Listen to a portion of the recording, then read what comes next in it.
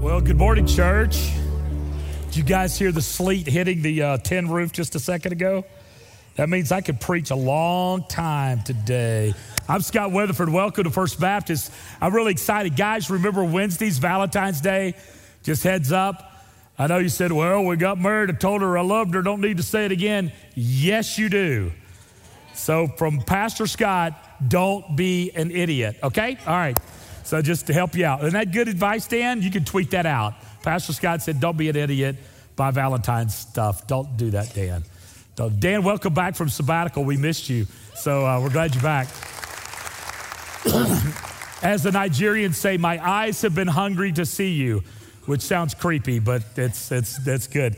So this is an exciting weekend. Tonight at 5, I'm going to help clear up some things that you may have been confused about. Like we talk about reading your Bible and praying and having a time with the Lord.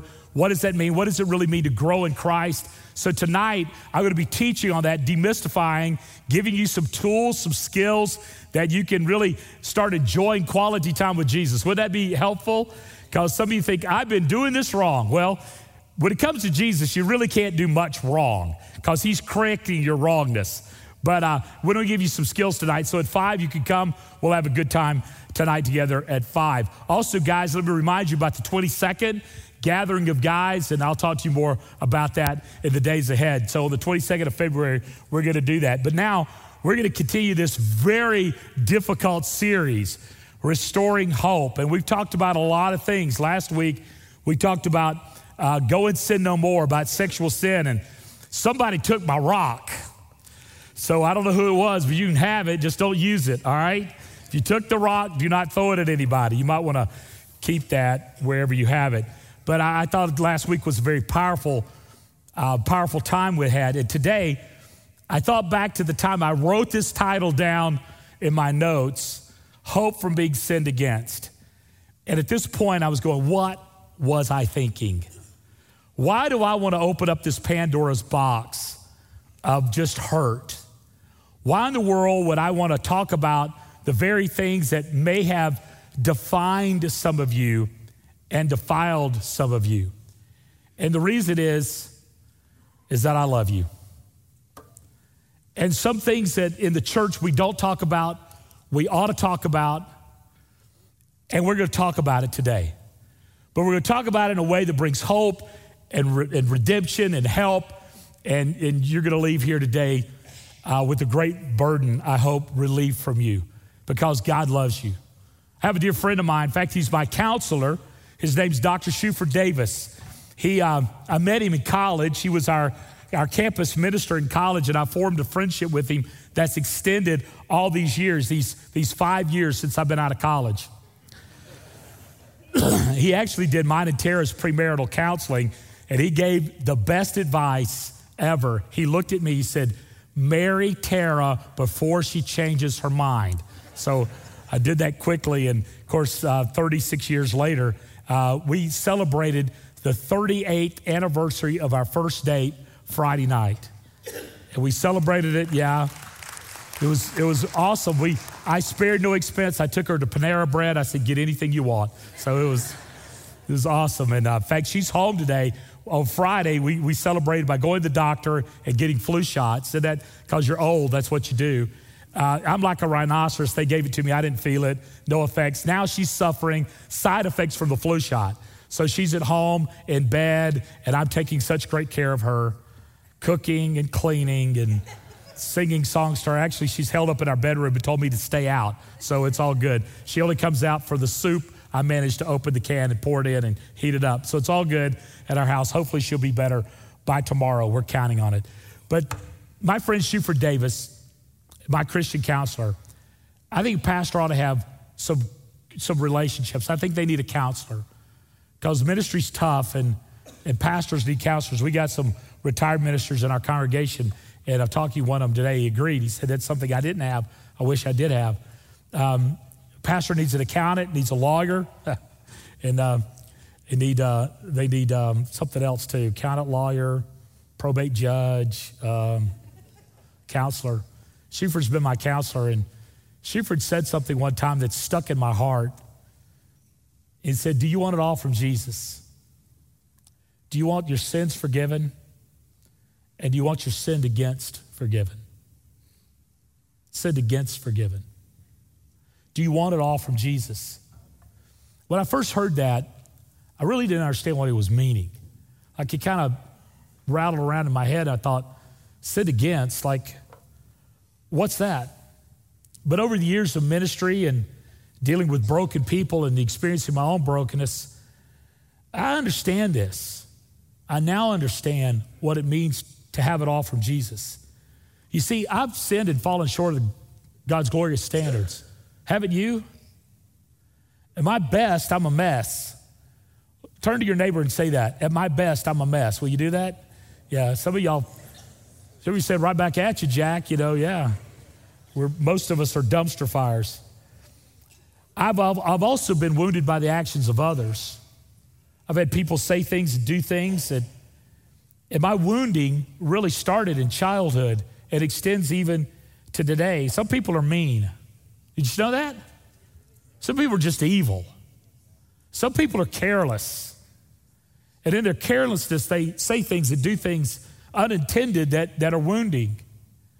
And some people are just flat out evil. So how do you deal with those? In fact, I read a book not too long ago about dealing with evil people. And it was written by a Christian. And I thought, wow. Because you really don't think about that. Even though people are evil, nobody's beyond the redemption of Jesus Christ. There's no evil that God cannot defeat and has defeated on the cross. What I've discovered is this: hurt people hurt people. When I was a kid, there was a little dog that got hit in front of my house, and I love animals. And I was going out to pick up this little dog and try to get some help because it wasn't dead. And my dad said, don't touch that dog. I said, why not, Dad? He said, that dog will bite you. I said, why would that dog bite me? I'm going out to help. He said, it's wounded. It doesn't know you're helping, and it will bite you because it's hurt. And I realize the same thing with people. Oftentimes we're bit by people because they're hurt and they're wounded. And when you try to help, they bite because hurt people hurt people.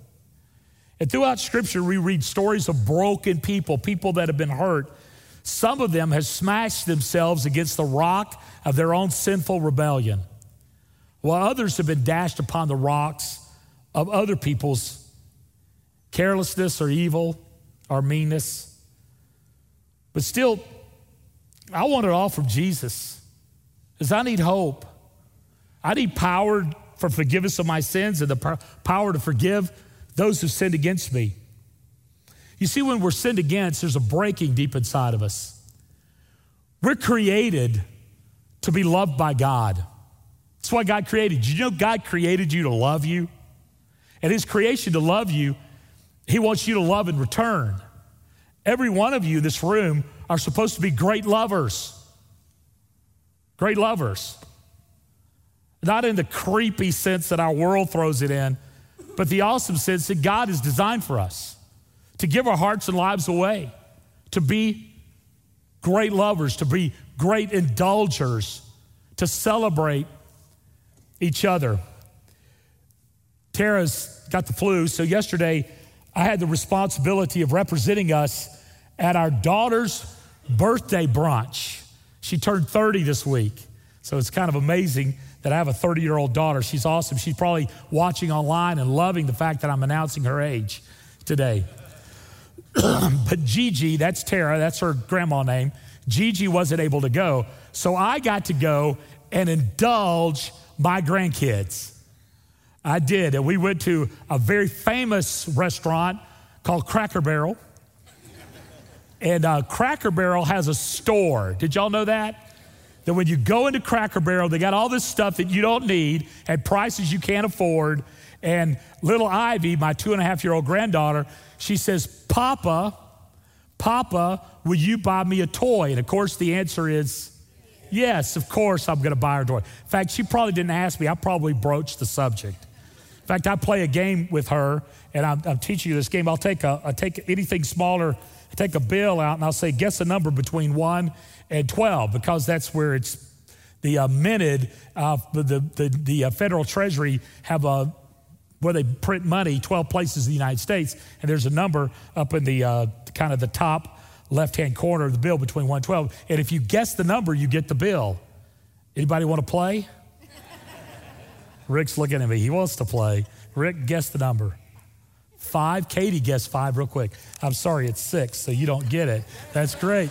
Yeah, you were going to say 6. Yeah, likely story. Yeah, liar, liar, pants on fire. Okay, but I played that game with her. Of course, she didn't understand. I say 6, say 6.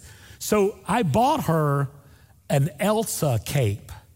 Do y'all know who Elsa is? Let it go, let it go. Yeah, and a crown and a scepter, and I put it on her, and it was more than $10. I didn't care, it's Papa. And she wore it all day, and I got full attention because Gigi wasn't there. I got full attention. Usually, I'm just the leftover. And I got to indulge her because why? I was created to love, and she's created to be loved and loved in return. And when I left, she cried, hot tears. Papa, I love you. I want to go to your house. Papa, I love you. And I know it's because I've indulged her, and I'm good with that. It's no problem there. But there's something that happens when we're not loved. When there's evil or abuse or neglect or other manifestations of sin that are thrust upon us, and it just brings so much damage. Early in my ministry, I came face to face with this. I was a student pastor for a long time. Seems like forever, 11 years. And I was at a church where I did music and youth. Terrible combination. I had 100 voices in my choir, had 250 kids in my youth ministry. And part of our youth ministry, we ministered to kids from the Baptist Children's Home. And most of those kids were there because of childhood sexual abuse. And I had about 30 of those kids. And I came face to face with the evils there. As a young man, 20, in my early and middle 20s, dealing with the manner of just evil that was propagated against these kids. And I saw the damage. And my heart still breaks for the damage to those little ones. In recent days, we've been aware of levels of abuse that has just shocked and saddened us all. A physician who stepped out of bounds and did what he did to these little girls. And actually 240 came to light. In the reality, you probably can add a 0 to the number of girls that he has done this to.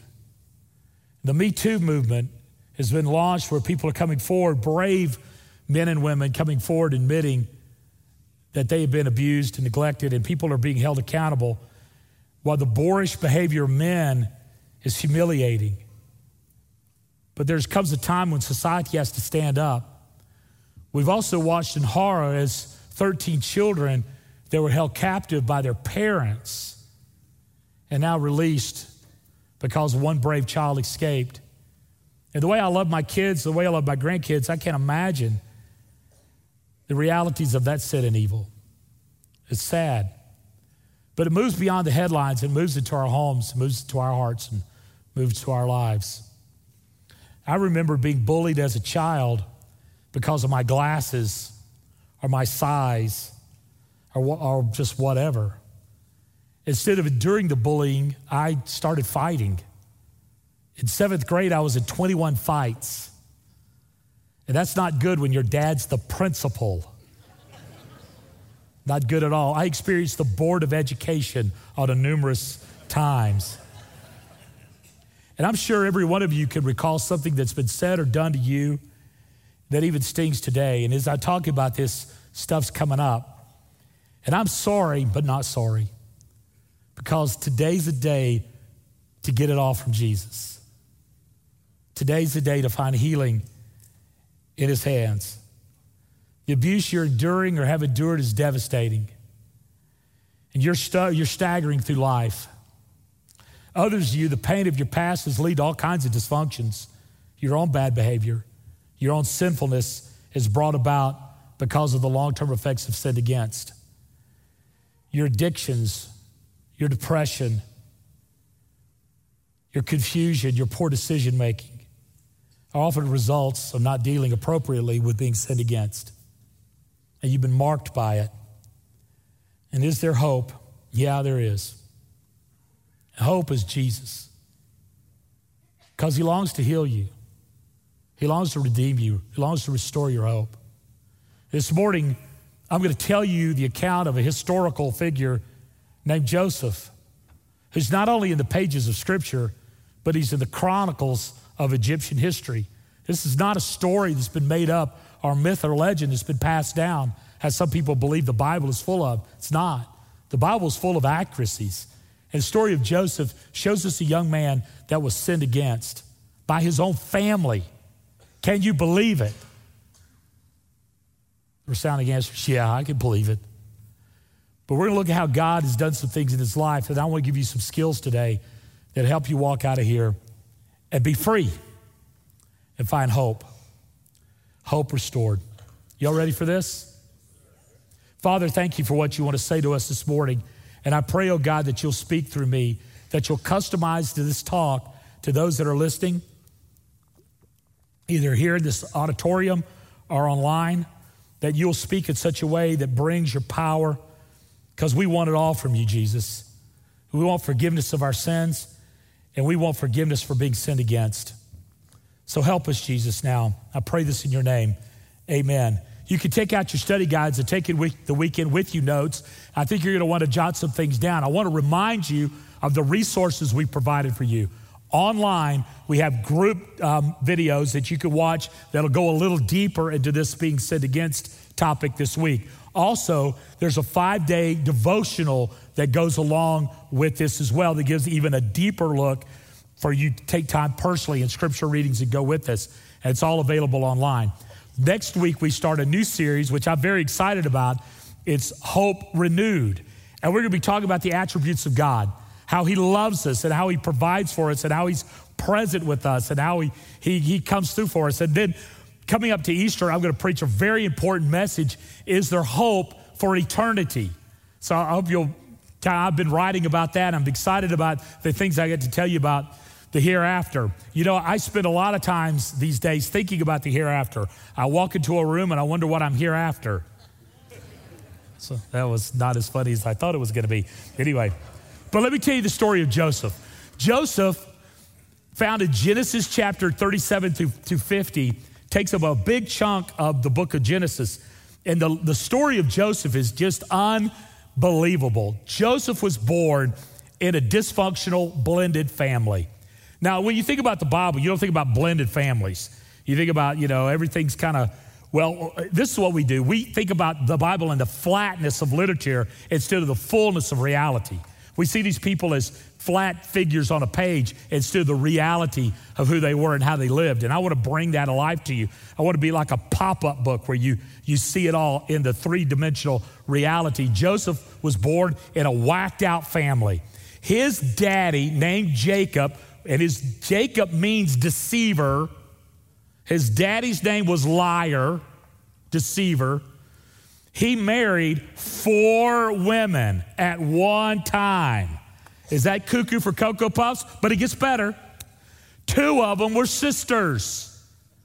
He's married to sisters. One of them was prettier than the other one. So no girl rivalry there, right? Also, each one of them had a handmaid, so he married them as well. And he had 13 kids by these 4 women. Joseph was the favored one of Jacob. Out of all these kids, because Joseph was the son of the woman who was the most beautiful, Rebecca, his first love, actually Rachel, and that was his first love. Rebecca was the first smoker in the Bible. The Bible says she lit off on her camel. That's so bad. Okay. So she was the favorite wife and he was the favorite son. So daddy did the thing that's awesome to do. He showed marked favoritism for one kid over the other one. Now, some of you grew up in a family like that. In fact, when I've dealt with professional athletes, that often they were the favorite child because they could buy houses for the parents. And everybody else was kind of the underlings and the less fortunate. But he was the favorite, and he was a marked favoritism. Now, this is what he did. not only did dad dote on him and make him the favorite, and all the other brothers knew it, and they hated him, so he decided to take it a step further. So he gave him a coat of many colors. And the coat, the robe of many colors, was a sign that he was the favorite. And the many colors has many symbolism about it. Actually, it's a prophecy. When I was in seminary, we had to write 21 comparisons between Jesus and Joseph. It's an interesting test question, and I'll never forget it. I actually passed it.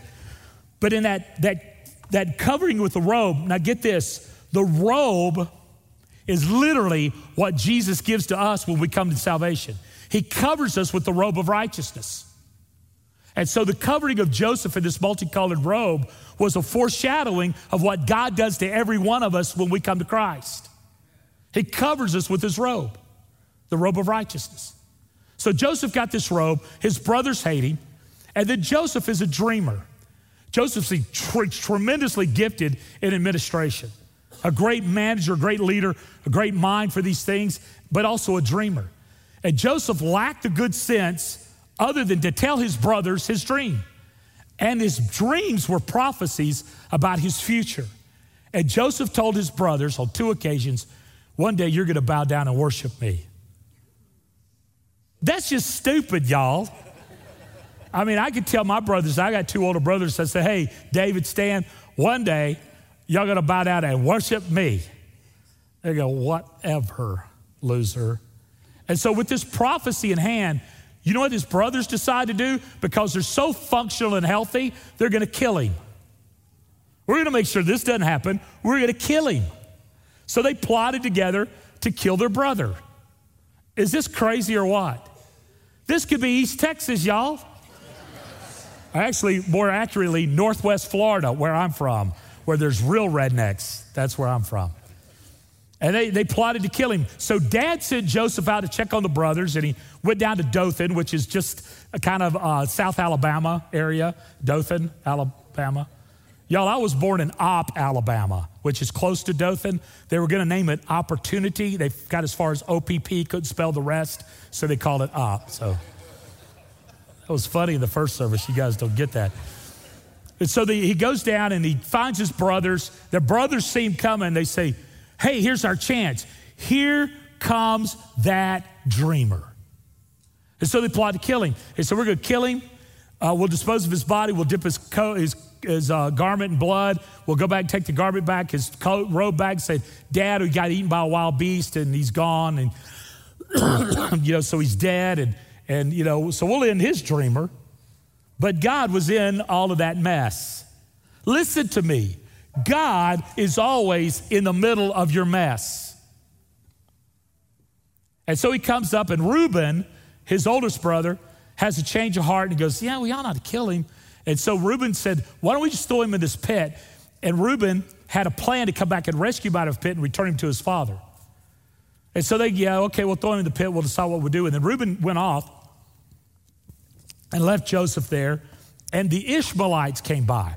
Now, the Ishmaelites were the descendants of Ishmael, which is the uncle of Jacob, and actually the great uncle of Jacob. And the Ishmaelites come along. They were also called the Nebattanians, and they settled a place called Petra, really a cool spot. Indiana Jones, Temple of Doom, Petra, that's Petra. Anyway, I've been there a few times. But they were coming up, and they were taking a caravan to Egypt, and they came by and they said, hey, let's just sell him as a slave. Let's make some cash off of him. So they sold their brother into slavery. This is cuckoo. And so Joseph gets sold. Reuben comes back and goes, where's Joseph? So, we sold him. We could have saved his coat. So they dipped it in sheep's blood, went back, told their dad that Joseph was dead. Dad mourned and mourned and mourned. In fact, it almost killed him. And Joseph was sold into slavery to a guy named Potiphar. And Potiphar had him, and the Bible says, and the Lord was with Joseph. The Lord was with Joseph. He's a slave in this house, and he becomes the chief administrator, running all the whole household. He's in charge of everything because he has this great gift of administration that came from the Lord. And Potiphar's wife thinks Joseph is a hunk of burning Hebrew. And she starts making moves on him, and Joseph's going, no, I'm good. No, thanks, it's not good. I'm not going to do this evil. Now, wait a second. He watched his dad, the perv of pervs, have sex with 4 different women? I mean, he should have said, hey, fair game, let's go. But no. See, something was different about Joseph. And that something was someone. That's the Lord God. He said, I'm not good. Finally, this woman falsely accused him. So Joseph had a Me Too moment. And then he was convicted, thrown into prison. In prison, he starts interpreting dreams. Those dreams come true. He languishes in prison because the guys he got out of prison, one of them was killed, one of them got out. And the other one that got out said, I'm going to remember you, and he forgets. And then 2 years laying in prison, finally the Pharaoh has a dream, and the Pharaoh's cupbearer says, hey, I know a guy that can answer your dream. And he said, okay, and he brought Joseph, and Joseph interpreted a dream. Pharaoh was impressed, and he put Joseph second in command of the most powerful nation in the world. He goes from the prison to the palace. And there he organizes, and he says there's going to be a famine, there's going to be plenty for 7 years and famine for 7 years, and he prepares the people, and they store up food. And the famine hits, and then his brothers show up to get food because Egypt was the only place they had food. And Joseph looked at him, and he was already an Egyptian. He talked like an Egyptian. He dressed like an Egyptian. He walked like an Egyptian. I mean, he did the whole deal. Y'all knew that was coming, didn't you? Walked like an Egyptian. Anyway, he did all that, and they didn't recognize him, but he recognized them, and he had a decision to make. I could restore, or I can exact my revenge. So he kind of drug him through the briar patch a while. And then when he got all the family back, that's what he wanted. He wanted restoration. He got all the family back, and the brothers were there, and he wept in front of them. And this is what he did. He now had on a garment of Egypt, a robe of royalty. And you remember that the Hebrew sign of covenant was circumcision. And Joseph, the Bible says in the original Hebrew, he opens his robes and shows him who he is. I'm your brother, see? The intimacy and the vulnerability of pulling back the robe. And God restored a family. When the father died, when Jacob died, the brothers knew that Joseph was going to take his revenge because they're just kind of waiting on dad to die, and he was going to kill them all. But they went to him very humbly and said, hey, buddy, we're sorry, blah, blah, blah. He said, listen, what you meant for evil, God meant for good. What you meant for evil, God meant for good. So here's some lessons from the life of Joseph. I'm going to write these down. First of all, Joseph grew up in a bed of dysfunction, but he did not let his dysfunction define him. You may have come from a family that was just a dumpster fire of a mess, but your family doesn't define you. Your God defines you. Your relationship with him defines you. Some of you have kids that have made decisions, and you're going, we didn't raise them that way. But I want to tell you something. Your kids do not belong to you. They belong to God. Do not get your spiritual vitality from the behavior of your children. Teenagers, you're listening to me today, don't make decisions today that you'll regret in your future. And that's exactly what Sean's going to be talking about over the next few days and weeks with you guys. In fact, I'm going to get a chance to talk to you parents as well next Sunday afternoon. I'm looking forward to that. Joseph refused to be defined by his abuse. You are not defined by your circumstances. You're defined by your God. It's like you're not defined by your family. You're defined by your God. You look at the circumstance of your life, and we know that God loves to make victors out of victims. He doesn't leave you as victims. Paul said it this way, knowing all these things, we are more than conquerors through Christ who loves us. In fact, the word more than is really super conquerors. You're a superhero through God's love. That he loves to make you a victor instead of a victim. Earlier in that same passage, he says this, for God causes all things to work together for good for those who love him, called according to his purposes. And so how often we get captivated by our abuse instead of liberated by our God. And he wants you to be liberated. And you're saying to me, Scott, you have no idea. You've not endured what I've endured. And that's probably true, I haven't. But I know it's touched my family. There's people in my family who are now in their grave that the knowledge of their abuse went to their grave with them. And only after their death did people have the courage to step out and say, this happened to me. This happened to me. And as much as I would like to dig them up and burn them, that is not my call. My call is to love and embrace the ones who had the courage to respond. So what do?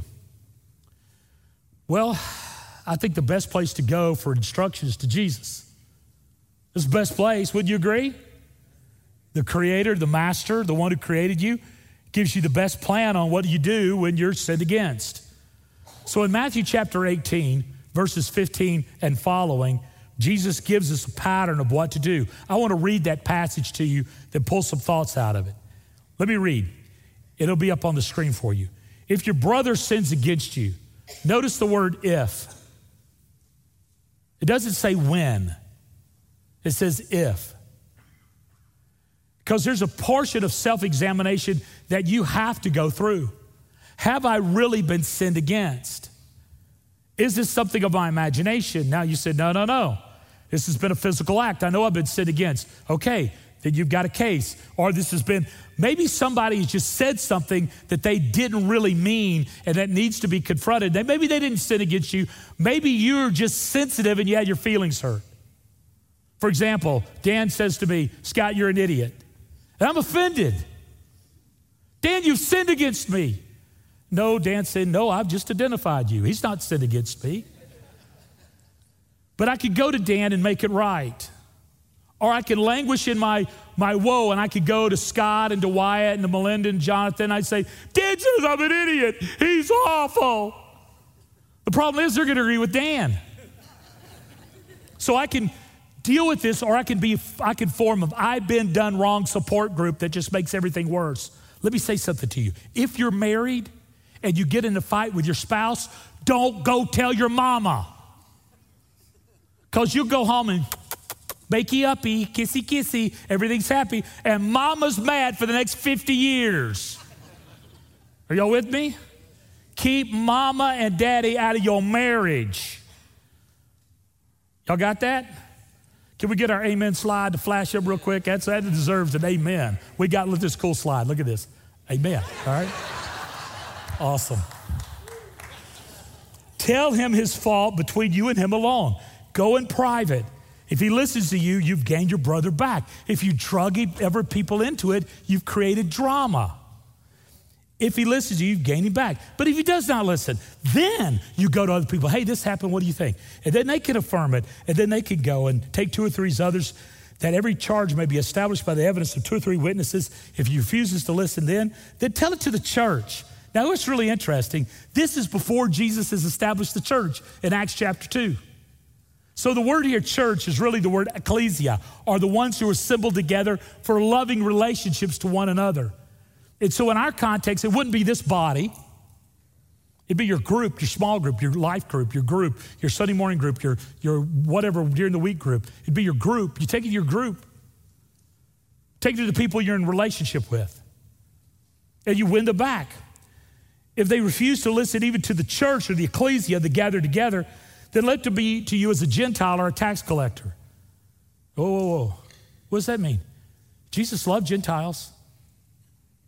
He spoke to a Gentile woman at Sychar, was a Samaritan. He spoke to her. Another Gentile, a Canaanite woman, he spoke to her. He dined with Zacchaeus, who was a tax collector. Matthew was a tax collector and one of his disciples.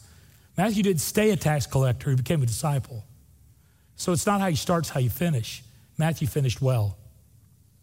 So what is Jesus saying here? He's saying you don't let these people in the deep places of your heart. You honor them from a distance. Now, most of the time, pastors stop there, but I want to go a little further because I think there's truth here. Truly, I say to you, it's the same thought. Whatever you bind on earth should be bound in heaven, and whatever you loose on earth should be loosed in heaven. Well, what does that mean? It means this: what you permit is what you're going to get. Jesus will allow you to live in the dysfunction, or he will set you free. What you permit is what you get. And every decision becomes a destiny. And I'm not going to permit to live in the power and the control of being sinned against. I'm going to go to Jesus. I'm going to quit being identified by my abuse, and I'm going to be identified by my Savior. And then it goes on. Again, I say to you, this is awesome. If two of you agree on earth about anything they ask, it'll be done for them by my Father in heaven. So what does that mean? I'm going to say to Tara, let's choose today, under the authority of God, for us not to be identified by the abuse we experienced as a child or as a young adult or even the sin. Let's choose today to be identified by our great God. And she goes, I'm in, Bubba. And God says, done. Done. Dan and I come to each other. Hey, buddy, I'm going to love you till I'm dead. After that, you're on your own. He goes, done. God says, done. In fact, I've told that to Dan already. Till I'm dead. After that, you're on your own. Okay, you got it? If you die before I do, you sing at my funeral, okay? All right? And if I die before you do, if you die before I do, I'll bury you. That's it. I'll do your funeral. You sing at my funeral. Is that a deal? Okay, and if Scott Tidwell goes, we'll hire somebody. All right, good. But that's that unconditional commitment. It's the power of the blessing. Agree together. Where two or three are gathered in my name, I am there with you. Where two or three are together. So when Tara and I together, get this, we get to have church. Whoo! You go to the married couples retreat, I'll teach you more about that, okay? But that's the power of community. That's what God gives us. Hey, you guys, as your teenagers, if y'all gang together, so this is how we're going to live. Done. Done. Done. There's some guys in our church who have been buddies since they were in junior high. Done. Agree together, right? Done. Malcolm told me. Done. It's the goodness of God putting people together and for life. And it's the power over the whole of being sinned against. You see, when you go in private, sin has to be exposed. You can't let sin go uncovered. Evil grows best in the dark. If we don't expose sin, then sin wins. If we don't expose sin, then sin wins. If you've been abused, then expose it. I want you to listen to this. Whatever the light reveals, the light can heal. Hey, Jesus is in the light. We sang this great new song today.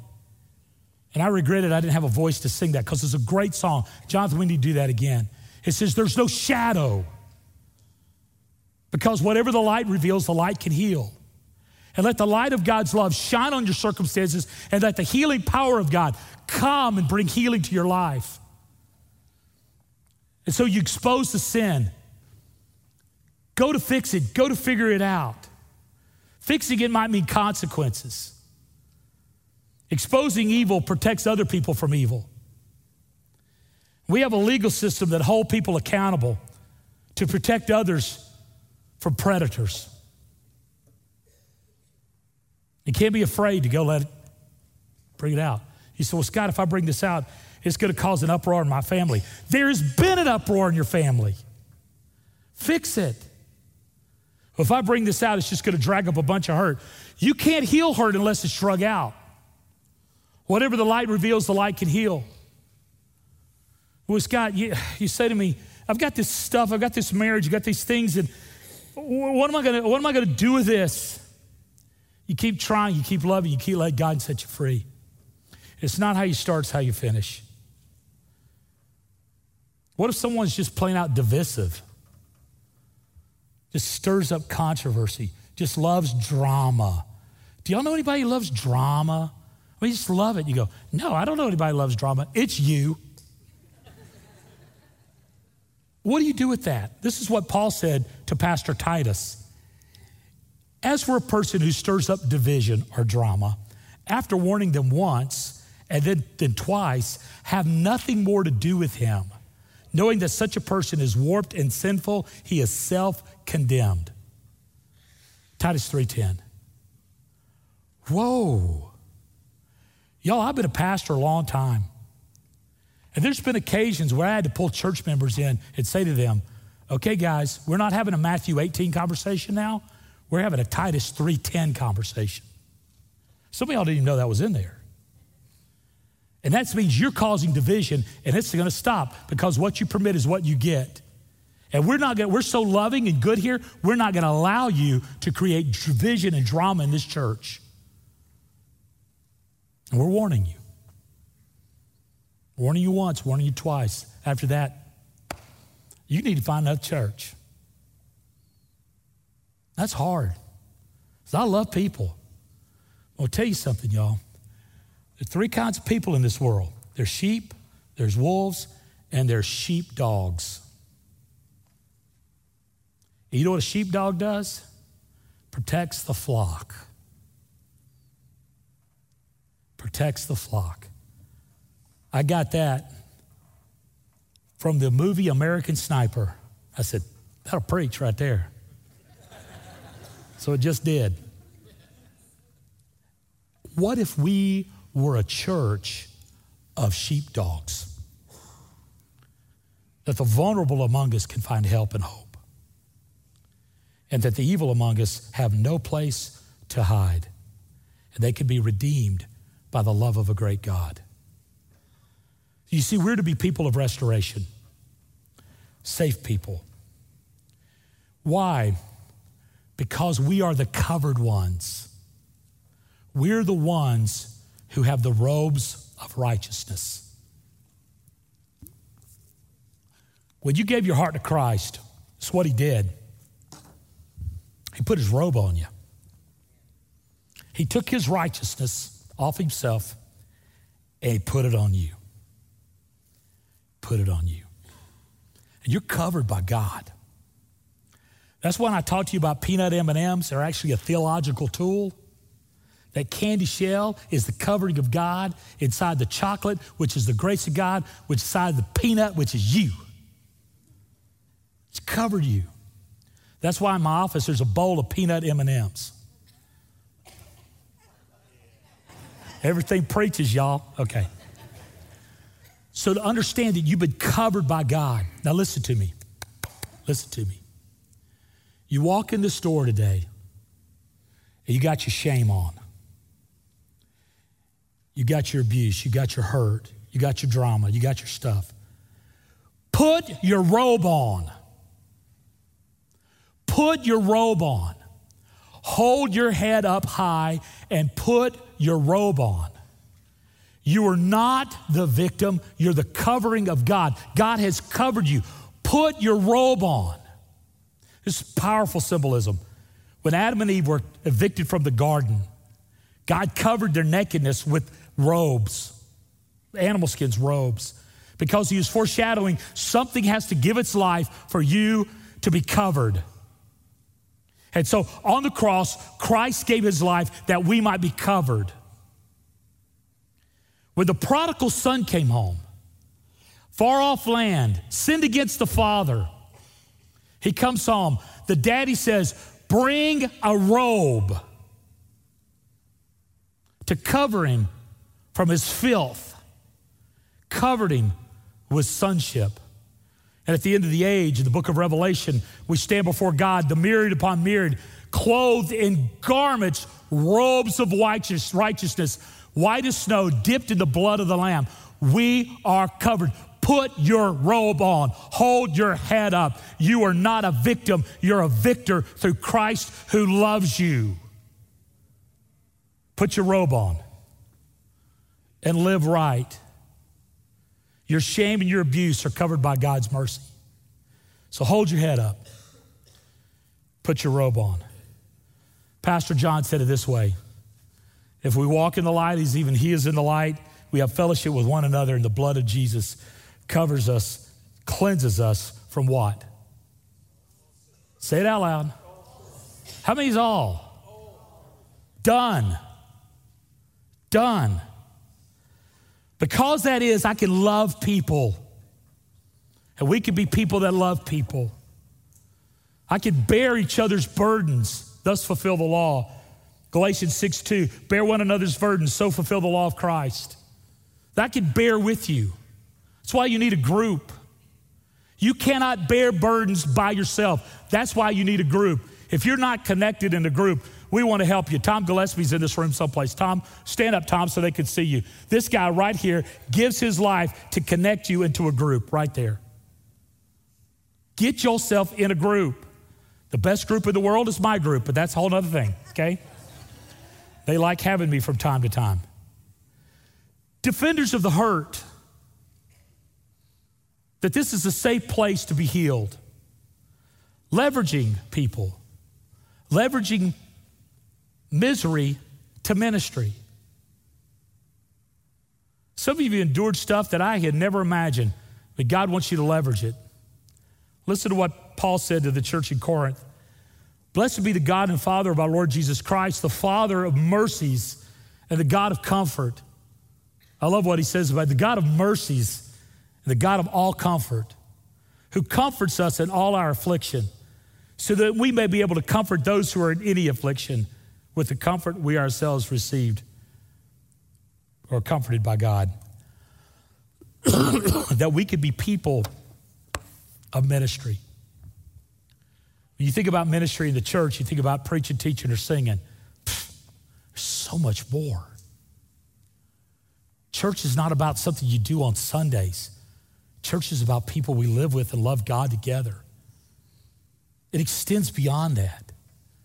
I went to a conference once led by a famous TV preacher, and he said, it's about the weekend. I stood up and said, no, it's not. I didn't get to go back. Because it's not about us being family and living together and loving God. It's about us being the broken, the covered, the healed, the redeemed. It's about us living together. Some of you moved to Wimberley to hide. Whatever the light reveals, the light can heal. Some of you are gathering in this room with anonymity. You look around and say, everybody else around me has got their act together. No, they're not. They're a smoldering dumpster fire too. Because we're the fellowship of the broken. And whatever the light reveals, the light can heal. And some of you have done things and said things, or things have been said or done to you, and you said, I can never overcome this. That's just, I want to give you a theological word. That's baloney. It's not true. Well, I've been through this and I've been through that. Okay. Who carried you through it? What they meant for evil, God meant for good. So you could be in this time, in this place right now and find healing in the hands of Jesus. I was a young student pastor. We took a group of kids to camp. And I sat on the end of a dock and I talked to a beautiful 12-year-old girl. She was physically mature behind her years. And she was from the children's home. And she started telling me her story. You see, her father had passed her around among his friends. And she said to me, Scott, is there any hope for me? No man's going to want to marry me. I don't have a future. My dad's in jail. I don't have a mom. Is there any hope for me? I'll tell you something, seminary didn't get me ready for that, y'all. And I looked at her little face, her little eyes, and I said, baby, I want to tell you something. There's a God who loves you, who cares for you, and will carry you and redeem you and make you whole. And there's hope for you, and his name is Jesus. And that day she prayed with me on that dock to ask Christ into her life. And God healed her. She stayed in our ministry for a few years, and then she aged out, and I don't know what happened to her. I don't know. I know one day I'm going to see her again in heaven, and she's going to tell me the incredible story of a life restored because hope was restored. I don't know what you've been through, but I know there's a God who's gone through it with you, and he loves you, and he wants to heal you because healing's in the hands of Jesus.